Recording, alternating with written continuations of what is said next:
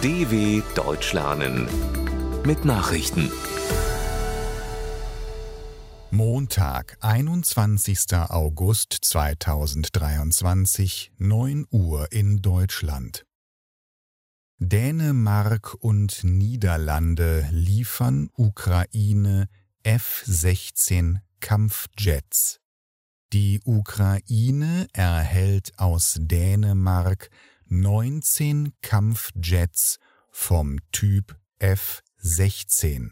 Das teilte die dänische Ministerpräsidentin Mette Frederiksen nach einem Treffen mit dem ukrainischen Präsidenten Volodymyr Zelensky mit. Die ersten 6 Flugzeuge sollen demnach um den Jahreswechsel geliefert werden. Zuvor hatte der niederländische Regierungschef Mark Rutte Zelensky ebenfalls eine Zusage für F-16 gegeben. Wie viele es sein werden, ließ er offen. Der ukrainische Präsident sprach anschließend von einem Durchbruch. Die Ausbildung seiner Piloten solle nun forciert werden, so Zelensky. Sozialdemokrat Arévalo wird neuer Präsident in Guatemala. Im zentralamerikanischen Guatemala ist der sozialdemokratische Kandidat Bernardo Arévalo als Sieger aus der Stichwahl um das Präsidentenamt hervorgegangen. Der 64-Jährige erreichte nach Auszählung fast aller Stimmen knapp 59% und liegt damit vor der ehemaligen First Lady und dreimaligen Präsidentschaftskandidatin Sandra Torres, die auf gut 36% kommt.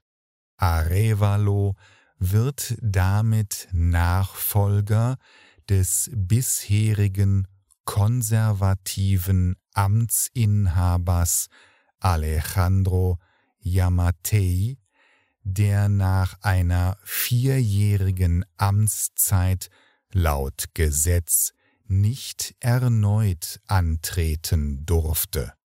Vor der Wahl hatte Arévalo unter anderem erklärt, die Korruption in dem krisengeschüttelten Land bekämpfen zu wollen.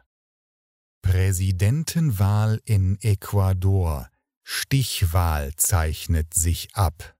Die Linkspolitikerin Luisa González steuert laut Teilergebnissen auf einen Sieg in der ersten Runde der Präsidentschaftswahl in Ecuador zu. Nach Auszählung von etwa 3/4 aller Stimmen kommt sie auf 33%, wie die Wahlbehörde mitteilte.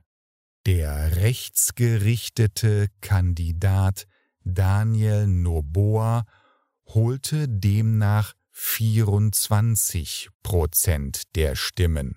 Sollte sich das Ergebnis bestätigen, müsste González am 15. Oktober in einer Stichwahl gegen Noboa antreten. González steht dem ehemaligen Präsidenten Rafael Correa nahe. Dieser wurde nach Korruptionsvorwürfen zu 8 Jahren Gefängnis verurteilt, flüchtete aber vor der Strafverfolgung nach Belgien. Noboa ist der Sohn des Wirtschaftstycoons Álvaro Noboa. Überschattet wurde die Präsidentschaftswahl vom Mord an dem Kandidaten Fernando Villavicencio. Er war vor gut 2 Wochen am Rande einer Kundgebung erschossen worden. Trump sagt Teilnahme an TV-Debatte der Republikaner ab. Der frühere US-Präsident Donald Trump will der ersten Fernsehdebatte der republikanischen Präsidentschaftsbewerber fernbleiben. Das hat Trump auf seiner Online-Plattform Truth Social bestätigt. Die Öffentlichkeit wisse, wer er sei und was er für eine erfolgreiche Präsidentschaft gehabt habe, schrieb der Ex-Präsident. Trump ist trotz der 4 Anklagen, die inzwischen gegen ihn erhoben wurden, klarer Favorit im Rennen um die Präsidentschaftskandidatur seiner Partei für die Wahl 2024. Die Vorwahlen der Republikaner beginnen Mitte Januar im US-Bundesstaat Iowa. Kim Jong-un überwacht Abschuss von Marschflugkörpern. Kurz vor dem Beginn einer gemeinsamen Militärübung der USA und Südkoreas hat die nordkoreanische Marine nach Angaben aus Pjöngjang strategische Marschflugkörper abgefeuert. Machthaber Kim Jong-un habe eine Marineeinheit im japanischen Meer besucht und den Waffentest persönlich überwacht, berichtete die staatliche Nachrichtenagentur KCNA.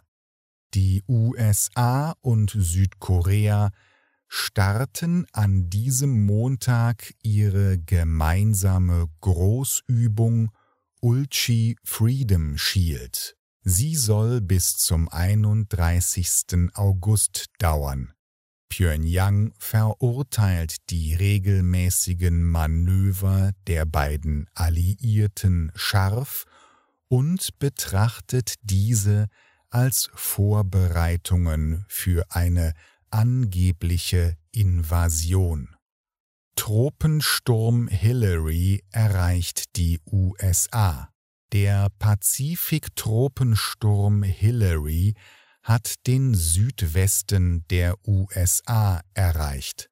Kurz zuvor wurde der Bundesstaat Kalifornien von einem Erdbeben der Stärke 5,1 erschüttert. Über Schäden ist bislang nichts bekannt.